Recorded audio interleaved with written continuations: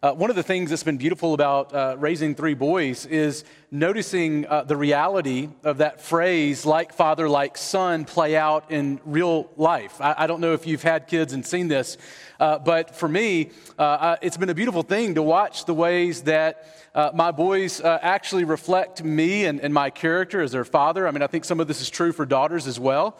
But when your boys do this, they begin to actually, for both good and bad, look like dad. Now, this isn't just physical. We know that this is actually also in their character. So, for instance, you've probably heard me say before that I had, at one point, Ben come to me and say, "Hey, Dad, I think I'm going to become a Cowboys football fan." And I said, "That's fine." And then Ben looked at me and he said, "Really? I thought that you wouldn't let me do that." I said, "Absolutely. You can cheer for whoever you want. You'll just have to find somewhere else to live." And so Ben realized that if he's in my home, we're going to cheer for the Saints, and that's just the way that it is. They also pick up on small little nuances in your character. Like, I remember one time when one of my sons was just 6, we pulled up to the window at McDonald's, and one of my sons screamed from the back, "Hey, Dad, could you grab me a Diet Coke with light ice?" And I'm thinking, what kind of 6-year-old asks for a Diet Coke with light ice? Well, one that listens to his dad order a Diet Coke with light ice from McDonald's probably too many times. And all of this is showing how they can pick up on our character. There's a way in which they image their dad. I was even going to tell y'all a super funny story this morning, a new one. But as one of my kids was helping go through the manuscript, he said, "Dad, you can't share this." And I said, "Why not?" He said, "It's too embarrassing." And even in that, I was hugely proud because he realized that that's not the image that we're going for, right? So as I think about kids, they show the character of their fathers. Of course, we know that our God created humans to image him. And even though God isn't father to every human in the same way, God created every human, both male and female, in his image and after his likeness, to multiply and fill the earth with his glory and exercise a godlike kind of dominion over it, displaying the awesome character of God. But you'll remember in the very first pages of the scriptures in Genesis 3, Adam sinned against God. And it was after that we saw that this imaging, this reality that we were created with the image of God, was not just something beautiful, but it was also something that was very fearsome. It was fearsome to see the reality of like father, like son playing out when Adam's son, Cain, killed his brother Abel as a result of the sin of his father. So there are ways in which our children reflect our character for the good, but then aren't there always also ways in which they reflect our character that scare us? Well, we'll see that this morning as we're back in our series in the life of David. We're in 2 Samuel 13, where we're going to see the continued consequence of David's sins from back in 2 Samuel 11, where he committed adultery with Bathsheba and then conspired to murder Uriah to cover it up. Now, in this text, what we find is that David's sons actually reflect the very specific and exact sins that we saw back in chapter 11. Like father, like son is going to play out in a very terrifying way yet again in the scriptures. Now, if you're just joining us, let me catch you up to speed.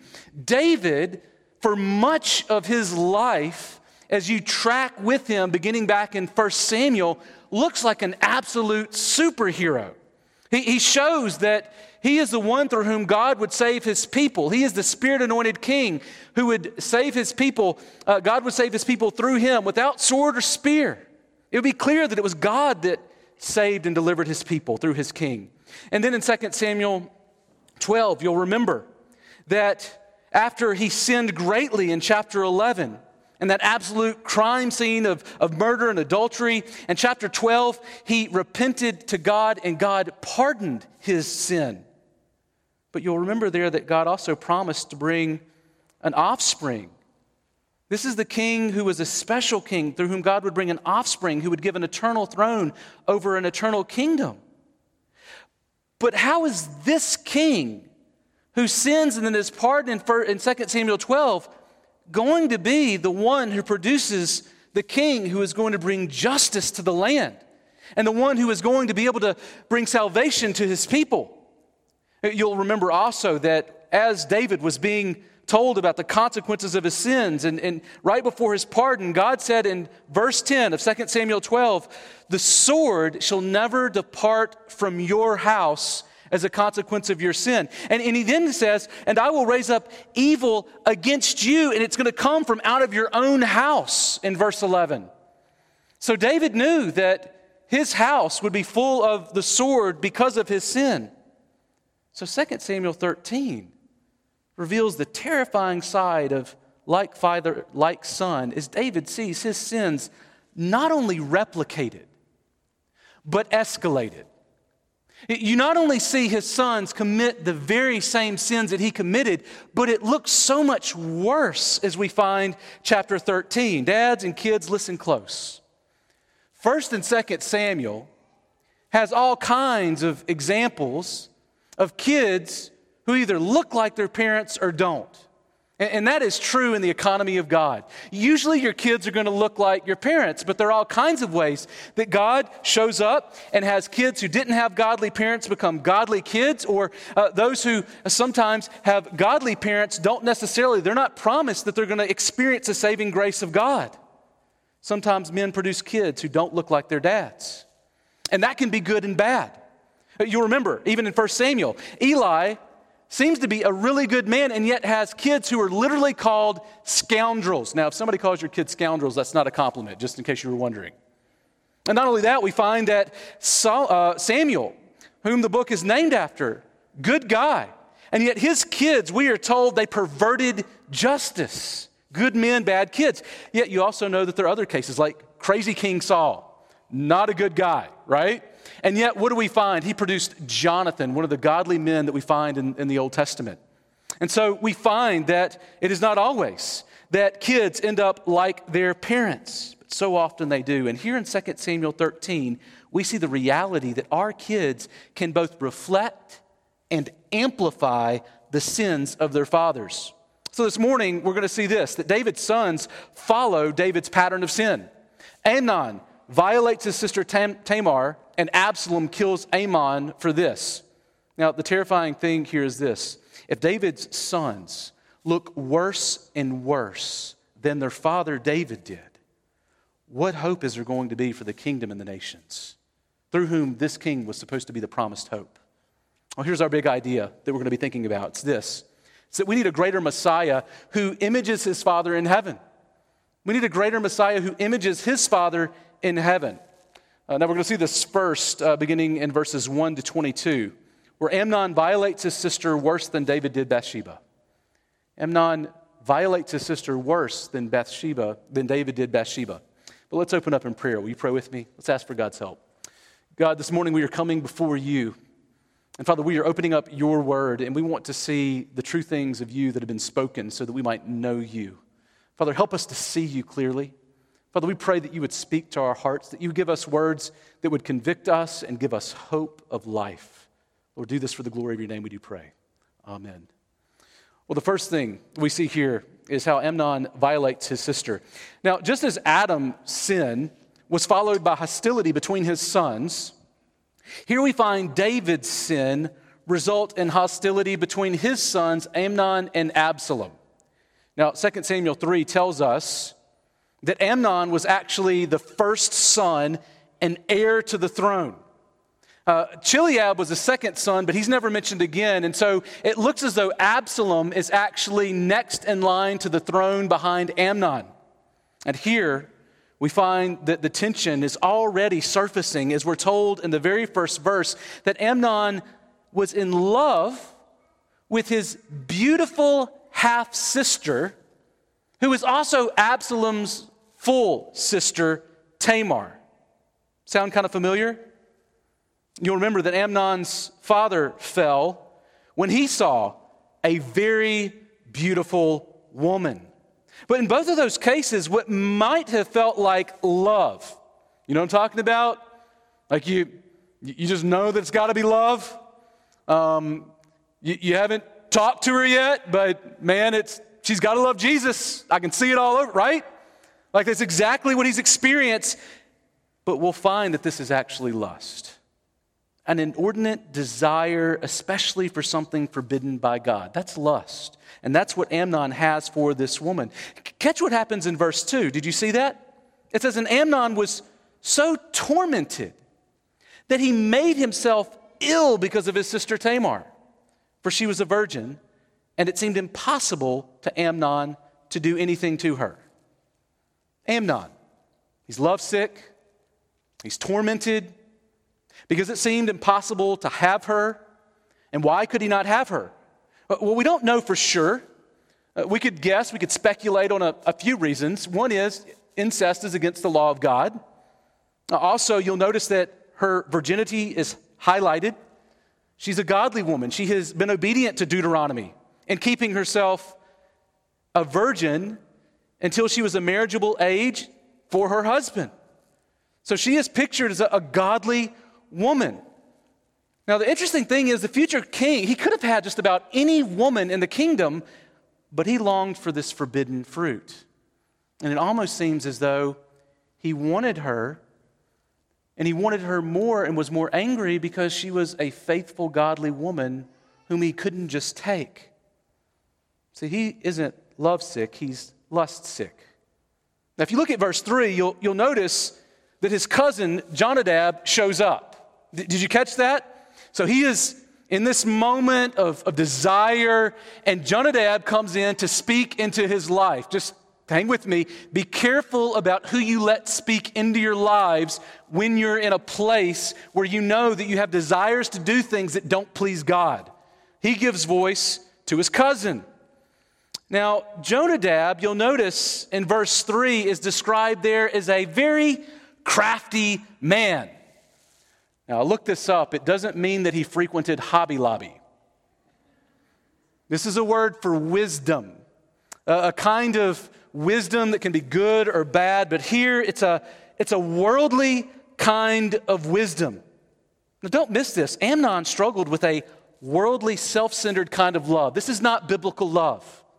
And in the midst of that, his cousin shows up with a worldly kind of wisdom to help him get the worldly thing that he longed for. See, godly wisdom would have rebuked and corrected Amnon using God's word. Godly wisdom would have reminded Amnon of David's fall and the consequences. But here in verses 4 to 6, he concocts a plan for Amnon to act like he is sick. And in the midst of this, he's going to have his father, David, come to him, and he's going to request David to make Tamar come and care for him and make him some bread, probably some bread with like herbs in it that makes him better. And he wants her to feed him under this guise that he needs to get well. Well, you'll notice that David shows up like a good dad. He's checking out on his sick son and making sure he's all right. And while David was so active in his sin in 1 Samuel 11, what's interesting here in this text is David becomes super passive. It's like he's a part, playing a role in bringing about the consequences of the sin that God said would come, and yet he's powerless to see what's happening. So David shows up, and when he asks for Tamar to come care for him, David literally brings Tamar to him to help in this plan, and David doesn't know what's going on. And while David was active in his sin, here he is passive as an agent bringing about the events that God had promised would happen. It reminds me in this story a little bit like of that Geico commercial, the one about horror movies where you see these young people running away from like this psycho. And they're like, I don't know where to go. Maybe we should go to that car that's like gassed up and it's going and it's ready to run away. And they're like, no, that's a horrible idea. We should run over to that shed full of chainsaws.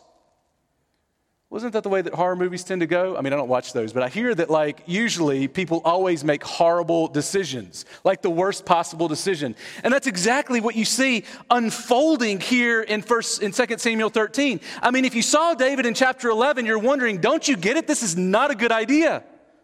But the plan worked. David sent Tamar to Amnon in verse 7. And look with me at what happens in verses 10 all the way down through verse 13. Here's what it says. It says, "Then Amnon said to Tamar, 'Bring the food into the chamber that I might eat from your hand.' And Tamar took the cakes that she had made, and she brought them into the chamber to Amnon, her brother. But when she brought them near to him to eat, he took hold of her and said to her, 'Come, lie with me, sister.' And she answered him, 'No, my brother, do not violate me, for such a thing is not done in Israel. Do not do this outrageous thing. As for me, where could I carry my shame? And as for you, you would be as one of the outrageous fools in Israel. Now, therefore, please speak to the king, for he will not withhold me from you.' But he would not listen to her. And being stronger than she, he violated her and lay with her." Now, there are a couple things that strike me here. First, Amnon violated Tamar. And it is here described in a way that it is not prescribed. Just please take note. This is not saying that this is okay. It's meant to be seen as an act that is despicable and horrific and nothing like the way that God would have men treat women. And notice that Tamar says that he would bring shame on her. She is godly and she's trying to stop the sin. She's in some ways trying to intercede with him like Abigail did with David, preventing him from killing Nabal. That fool. But here, notice that she says Amnon would be as one of the outrageous fools in Israel. Now, this word for fool is interesting.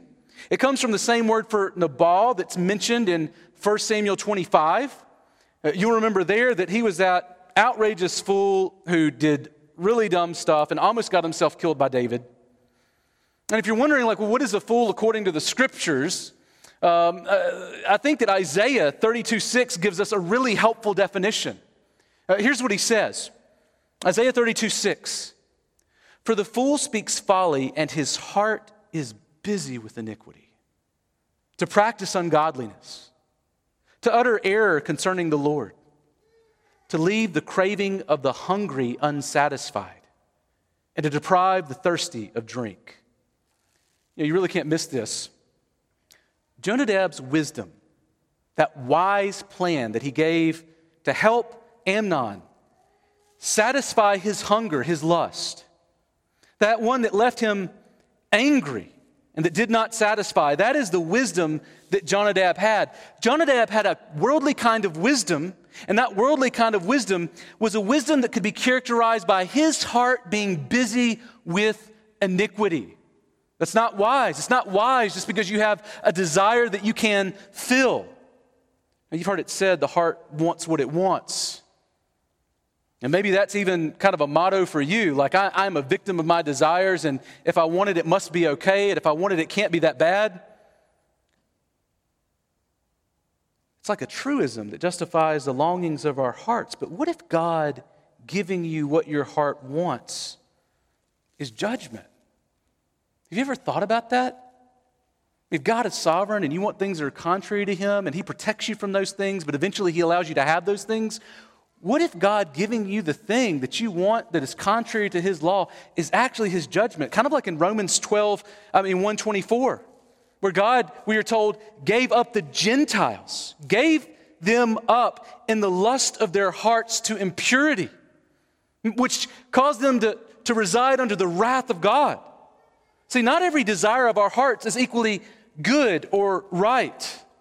God's word gives the wisdom that we need to discern. And here's a good desire, though. Here's a good desire.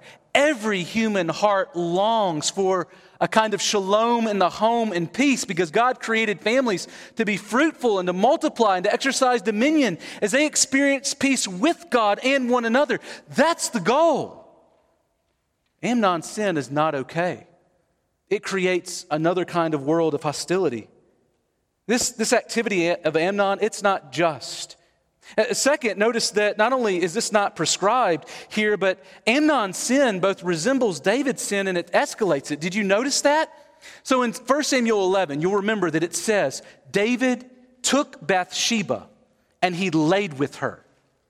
If you read the exact language of 2 Samuel 13, you'll notice that it adds to that phrase. It says, Amnon violated Tamar and lay with her.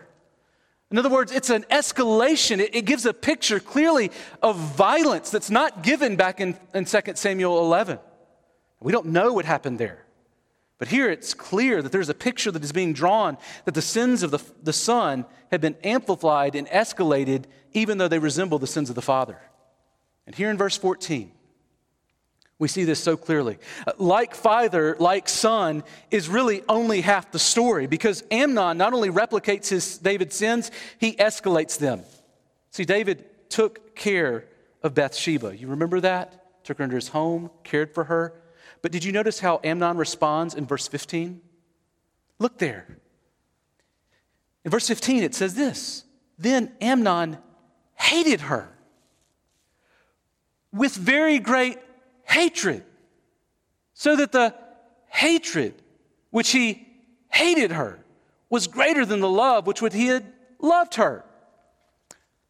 I'm just curious, do y'all know what the meaning of that verse is? Was it a little subtle? That he hated her, hating her with the great hatred with which he hated her? I mean, it's 4 times he actually repeatedly said that he hated her. The one who was this deep object of his love and affections. See, Amnon, his lust looked like love, but it was really hate.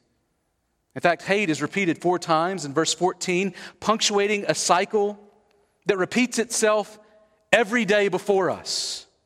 Mistaken love in verse 1 is lust that results in sin before becoming utter hatred. See, Amnon took Tamar's virginity, had her servant throw her out. His servant threw her out like trash. And then he told that servant, bolt the door after her. I mean, can you see the way that he is responding to this daughter of the king? See, Tamar is so grieved over this. She tore that garment that she wore that represented her virginity as a prize of the king that was to be given to a worthy husband. She rips it apart. She puts ashes on her heads, and she goes away weeping loudly as she goes. See, Amnon is first in line for the throne. And you have to ask yourself in this moment, as you see this picture of this sister walking away in shame, is this the king through whom the promises will be made? Will he bring the justice that we long for? Now, the reality that we see, David's sin, not only replicated but also escalated in Amnon, ought to cause us to stop and consider, what are we to do with this? So I have 250 applications. Are y'all ready? I'm joking. Everybody's like, wait, what? All I want to say is there is so much that we could draw out of this, but I want to focus on a couple. First, if you're a woman that has been violated, and you've had someone who has treated you like Tamar was treated by her brother, and you feel like all is lost, or guilty as though you brought it on yourself, know that this text is not meant to justify this behavior. It's meant to describe the horrors of this world and our need for Jesus to come back, bringing justice and vengeance, and he is coming. There is a day when all things will be set right. And that's not just for those who are in Christ. God is a God of justice who is bringing justice to this world. Every wrong will be made right in Christ. See, God brings justice to all, but he offers something more to those who have an identity in Christ. And if this is you and you feel like you don't have an identity anymore, don't know who you are because how you've been treated, I want you to know that the answer is Christ. See, if you are in Christ, you have a new identity whereby you become a daughter of God and heir to his kingdom. That's the hope that we have in Christ. That's your identity in Jesus, a reality and love that no power can take from you, either a power seen or unseen. Is that what you have procured and given to you in Christ? You are given new garments that give you a new identity and a new position and station before God. See, God sees Tamar and God sees you. And judges, relationships between men and women, they get darker and darker if you read through that book. Even the judges that are meant to save display themselves as men who do not treat women well, and the relationships are ironic throughout. And it seems that the answer in the book of Judges is given in this statement that is repetitively given through Judges. In those days, there was no king, and every man did what was right in his own eyes. And what that man did was not good for women, all through Judges. And kings are supposed to be the answer. And here's the heir to the throne. And we see the way that he treats women. And men doing what is in their hearts, apart from the Spirit of God, is dark. But here, David's future heir looks like he'll make things worse, not better. Do you sense that? This is not the king.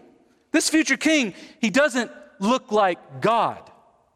This future king doesn't remember Genesis 1:26, where we have a God who we are told on the very first page of the Bible created all things good. And at the climax of that, he created man and woman.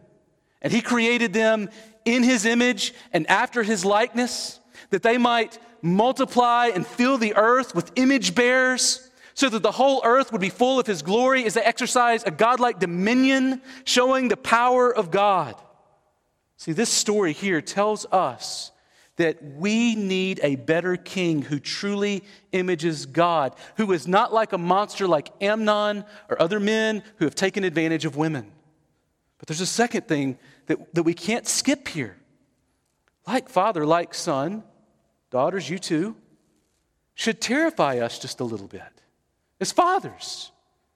You know, famed commentator Matthew Henry, he wrote the commentary that George Whitefield said was his favorite commentary, one of the two books he took with him on the mission field alongside, not a comic book, his Bible, right? So he had the commentary by Matthew Henry, his Bible, and he's out, he's evangelizing. And he said this, Matthew Henry, in his commentary about this text, he says, godly parents have often been afflicted with wicked children. Grace does not run in the blood, but corruption does. You know, I think there's some truth. We might want to, in some ways, debate the language there and the way that we parse that out, but there is a true sense in which we can see our sins repeated in our kids. And the reality here is that our kids can not only replicate our sins, but escalate them. And that should make us, I believe, desperately dependent upon Jesus. Do you see it? A text like this ought to make us see how dependent we are on Christ in prayer, in obedience and confession when we fail, and in trusting God with their futures. Three things I want to leave you with, fathers, just this Father's Day, things that you should be thinking about as you're thinking about what kind of image am I setting for my kids. First, I would encourage you to be dependent on Jesus in prayer. Pray like John Patton's dad. John Patton was that missionary to the cannibals of the New Hebrides Islands. John Patton, I love in his autobiography, he tells this story that I've never forgotten. He talks about his life growing up. And he says, I will never forget the way every day my dad would come home and take time in the middle of the home. He would close his door and I would listen and we would hear the house trembling with his voice crying out for our salvation. That's the thing that he remembered for his dad. And dads, I'm just wondering, your kids, do they hear you praying for them? And how do they hear you praying for them? Do they hear you praying please to God for help that you know only he can give? Dads, let me just encourage you, pray for your kids. I pray most nights with my boys, and somebody's always praying with them. Gia's doing it sometimes. I'm doing as much as I can. And one constant is I'm praying for them that they will love Jesus above all else and have true faith. Praying that every night, begging God, asking God that he would make them tender and tough as they grow up. I want them to have tender hearts towards other people. And yet at the same time, I want them to be tough for God. Not to be flinching in their faith at all. I long for that for them. That God would make them tender and tough, but also that God would provide them with godly wives in the future if he's called them to marriage. That those women would love Jesus more than them and love them better because they love Jesus most. Men, fathers, moms too, we need to obey Jesus when we think nobody is watching, and we need to confess it when we sin. We need to obey Jesus when nobody... I am shocked by how my kids are always watching me, and most often the times when I don't want them to. No, we are called to live obedient lives that image what it looks like to love Jesus. But we are not perfect, and there will be times where we fall, and we need to confess. And our kids, catch this, even when we fail and we confess, we are modeling what it looks like to love Jesus. We are showing them that we are not Jesus in the home. Jesus is, and that Dad's accountable too. Just the other day, I remember I was thinking about something that just like absolutely infuriated me. And ever had something like that before? And I was like, man, that is so dumb. I didn't think anybody was listening. All 3 kids listening. And my kids love me, so they're like, well, Dad, if he senses injustice, then we sense injustice too. And they're like, yeah, Dad, that's dumb. And not only is that dumb, that person who did that thing was dumb. And who would do a stupid thing like that? And it was motivated because they loved their dad, and they wanted to support their dad. And in that moment, I realized what I'd done. I'd been a bad model, and so I said, okay, guys, we need to come on in the room. Brought them all in, sat them down. I said, look, Dad just sinned. Like I lost my temper. I said something was dumb, and I shouldn't have. I didn't speak kindly. I didn't practice self-control. And godly men show self-control. So I'm just repenting before you. I did the wrong thing. Y'all just need to know that. And it was a super humbling moment. It was one of those moments where you're thinking like, great, Dad just had to put his cape away. Never going to get it back. But praise God that I had an opportunity to show my kids that Jesus is the hero of our home, not Dad. Dad needs to confess too. Dad sins too. And third, we need to, as fathers and mothers, trust God with the future of our children. You know, I've had a brother who called me the other day who shared with me that his kid, who we've been praying for 15 years to come Christ, and she came into his office and confessed that she really did sense her sin. She was weeping over her sin and said that she needed Jesus and wanted to come to Christ. And so we prayed. I prayed with his brother, just praising God for answering prayer over the salvation of his daughter. It was an exciting moment, a joyous moment. But it was in that moment that I realized that I need to pray all the more for my kids and your kids. And we need to, at the end of the day, trust God with the future of our children. We need to trust Him as we walk faithfully and pray for them that God is sovereign, He is good. And kids, if you're listening this morning and you have not identified yourself as a Christian and understood that you need to put your faith in Christ, I want you to know this, and you need to listen close. Mom and dad being a Christian does not mean that you're a Christian. Now, your mom and dad loving Jesus, man, that is one of the great blessings in all of life. But your mom and dad loving Jesus doesn't mean that you automatically walk into the kingdom of God. You need to know that you're a sinner, that you have disobeyed God. You need to know that what that means is that you need Jesus Christ Himself, who came and lived a perfectly obedient life that you couldn't live, and died on a cross for the punishment that you deserved, and was raised from the dead so that if you put your faith in that King, that you'll become a Christian like your mom and dad and have hope just not now forever, but forever. That's the gospel. So if you haven't done that, that's a great thing maybe for you to talk about with your mom or dad or whoever you're here with today. Talk to them about what it means to be a Christian. Now, verses 20 to 22 in this text are interesting.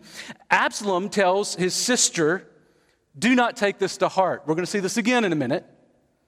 But notice in verse 20, do not take this to heart. And he takes her into his house. But he doesn't say a word to Amnon about it. So you're thinking, well, maybe he's okay with it. But then you notice that David was very angry with Amnon in verse 21. But he didn't do anything to him. David was passive. He did not do anything to his son. And then Absalom, notice he hated Amnon in his heart because he had violated his sister Tamar. Well, we see how that sin, that desire in the heart plays out in verses 23 to 39, where Absalom murders his brother.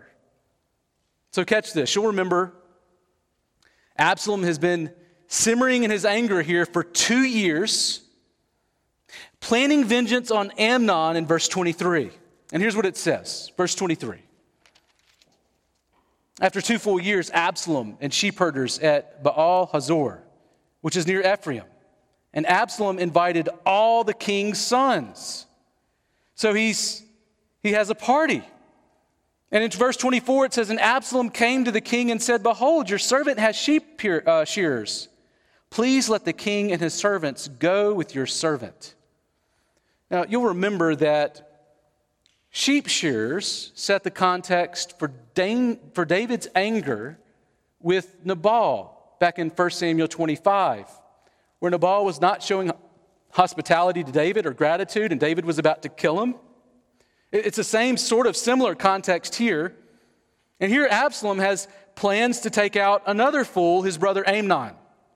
Now, verses 25 to 27, if you look there, you'll notice that Absalom asked David to join his feast with all of his brothers.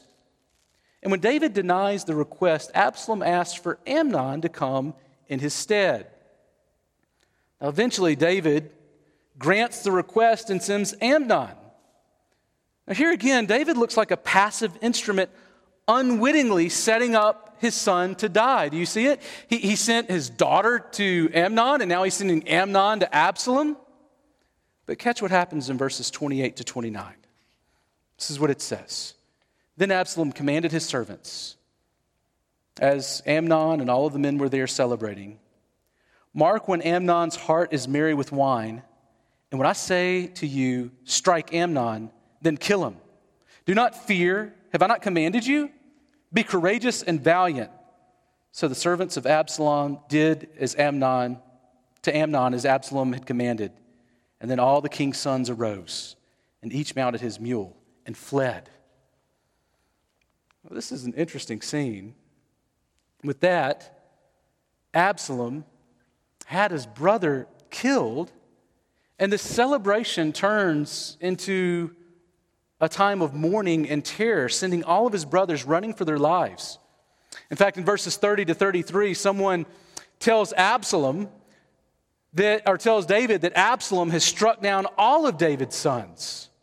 And David and all of his servants tear their garments to mourn the death of these sons.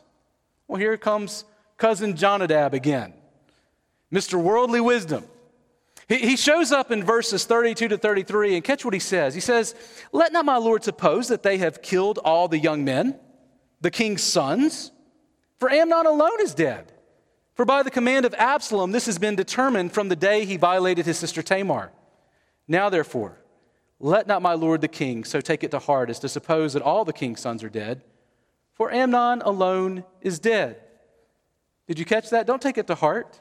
It's just Amnon. Now, I find a couple of things fascinating about Jonadab here. For one, do you wonder how Jonadab knew what had happened to Amnon and his sons before the king's sons returned in verses 35 to 36? Just interesting. They're running for their lives. They're not like poking around or taking like pit stops, right, at Circle K. Like they're getting home as soon as possible to safety. And yet Jonadab calmly says, it's okay. Like, it's just Amnon. I don't know if he has a crystal ball or if he was part of the plan. Was he helping Absalom? When did he start helping Absalom? Was he helping Absalom when he was giving counsel to Amnon? We don't know, but the sons were running for their lives. And you just have to ask, how did Jonadab know what happened before the others did? And second, along with that, doesn't Jonadab's word to King David sound a lot like Absalom's words to Tamar? When he says, "Don't take this thing to heart." What's this thing? That your son's dead. Don't let that go to your heart, get to you. I mean, that's worldly wisdom to say, don't take the rape of Tamar to heart. Don't take the death of Amnon to heart. See, crafty here isn't godly. The king and his sons rightly wept over the death of their son and brother and the future heir of the throne at the hands of another brother. And the more that we move away from God's wisdom to the wisdom of this world, the less that we see the dignity of every human life. The more that we lose sight of the glory of God, the more we will lose sight of the dignity of every human life, male and female, elderly and infant, white, black, or other, rich or poor. As we move away from seeing God as our maker and the one in whom has fashioned us to image him, the less we will see the dignity of every single human life. See, God's king should image God. And these kings look less and less like God. So you have to ask yourself, what is our hope in all of this? Well, like Father, like Son is seen most truly in the relationship between Jesus and our Heavenly Father. You know, for now, we see God and ourselves most clearly in God's greater King, Jesus. Take note, we see God in Christ Jesus. We see God the Father in the face of Christ. And this story really is pointing us forward to God's greater Son who would be sent from heaven to take on the flesh in the person of Jesus Christ, the one who was born of the Holy Spirit and another virgin, the Virgin Mary, through whom the great hope of humanity would come. You'll remember how Colossians 1:15 speaks of this Son. We are told there that He, being Jesus, is the image of the invisible God, the firstborn of all creation. And so much so that Jesus tells Philip in John 14:9, if you have seen me, you have seen the Father. And in Hebrews 1:3, it tells us that He, being Jesus, is the radiance of the glory of God in the exact imprint of His nature. See, God sent us the King who displayed God's character. He's not like earthly kings who follow worldly wisdom. Jesus came from above. And don't miss this. In Christ, we see the glory of God, but we also see the dignity of humanity revving on all cylinders. In other words, when we see Jesus, it's not just to see God the Father. We see humanity as God created us to be. Who is the most human that's ever lived? Jesus. Jesus is the one who shows us what it looks like to live as a human. You've probably heard before that there was a time that it was said that like Harley Davidson put like a patent on the sound of their engines because it was so like distinct and beautiful. And then like there were some that tried to like replicate it. And so they tried to get sort of a copyright or a patent on it, a trademark. And some have said that that's happened. It hasn't really happened. I traced that down, but they did try to. And the reason was because it was such a unique, glorious sound in the ears of some that they wanted to say no one else should be like this. This is the only true Harley engine. Well, there's a real sense in which Jesus is like that. He is the standard of humanity and what humanity revving on all cylinders really, truly looks like. Because humanity was created male and female in God's image and after His likeness. But after the fall, it was broken, and Jesus comes and shows us what it was truly intended to be. Think about this. Jesus never dated or married, and yet we are told that He is the ground of the meaning and purpose of a healthy, godly marriage in Ephesians 5. Why? Because Jesus shows us how men are to treat women. How is that? Well, if you look in Ephesians 5, it is that each man is to love his own wife with a sacrificial love, washing her in the Word and laying down his life for her as Christ did for what? The church. Every marriage, that beginning in Genesis 1, that mystery through the ages, pointing to and fulfilled in Christ. That's biblical manhood according to God's wisdom, not the craftiness of this world. And godly husbands love their wives in an understanding way, according to 1 Peter 3:7. And Jesus didn't come to take life like Absalom. No, he's not like Amnon or Absalom. He didn't come to take life like Absalom. Mark 10:45 says this, "For even the Son of Man came not to be served, but to serve, and to give His life as a ransom for many." So that's what humanity looks like, loving one another sacrificially, not tearing one another down, but building one another up. And Jesus shows us both what God is like and what humanity is supposed to be. Let me close with this, what it means for us to live in this way. I love a new book, John Kilner, working through Dignity and Destiny, argues that every human is created with the image of God and for the image of God. With the image of God in the sense that we were born with this dignity that we all have. And it is also a destiny in the sense that after the fall, it is something that we aspire to and will grow into through the power of the Holy Spirit. In other words, all humans come with dignity, the dignity of God. What that means is that there is something intrinsic in who we are, something almost ontological about the nature of humanity that is so tied to us that if we are, say, have some kind of disability, that if we are diverse in our color, if we are diverse in our gender, that we still bear the image of God, even if we don't acknowledge God. That is the dignity of humanity. It's something glorious that we only find in the pages of Scripture about the nature of how we have been made. Murder is such a grave sin because we are made in the image of God. No matter how old or young in pregnancy, male or female, every ethnicity, rich and poor, all people carry dignity as created in God's image. That's the ground of our worth and value. If we lose that, we lose the dignity of humanity. In fact, James 3:9 seems to use this as a justification for people not to curse other people, because he says they are made in the likeness of God. If we really understood the significance of what God has done and the humans all around us, that they bear God's image, I have to think that it would mean that humanity collectively would look different. See, every human life has dignity, but those in Christ also have something more. We have destiny. We are not left in this repetitive cycle of kings whose sons look less and less like them. We are part of redeemed humanity who has a destiny that's been given to us. 2 Corinthians 3:18 says it this way: we all, with unveiled face, beholding the glory of the Lord Jesus, are being transformed in that same image from one degree of glory to the next. For this comes from the Lord, who is Spirit. God is changing us through His Spirit to look more like the humans that He created us to be. We are displaying His character as we are led by the Spirit and not by the flesh. So if you're a Christian, you're not static. God is sanctifying you so that you look more like Jesus from one degree of glory to the next. And therefore, that image of God who created you in His image is being transformed in you so that you are beginning to see what it was that you were created to be. So you need to ask yourself, if you're a Christian, are you growing spiritually? Are you looking more like Christ in the way that you are loving others? Who knows you enough to help you see that in your life?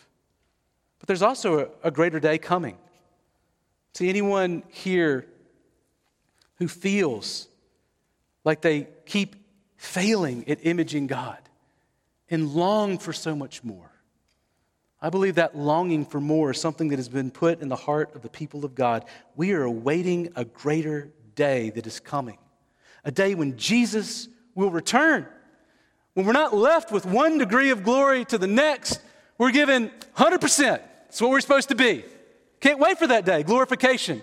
1 John 3:2 speaks of this when he says, "Beloved, we are God's children now, and what we will be has not yet appeared. But we know that when He, being Jesus, appears, we shall be like Him, because we shall see Him as He is." That's our destiny. We shall image God as He has made us to. So closing with Kevin DeYoung, what he says here, I love this. He says, so the image of God in us is a loan that has been squandered, and yet a gift that we have retained. It is a deposit to be matured and an inheritance that awaits. Let's pray.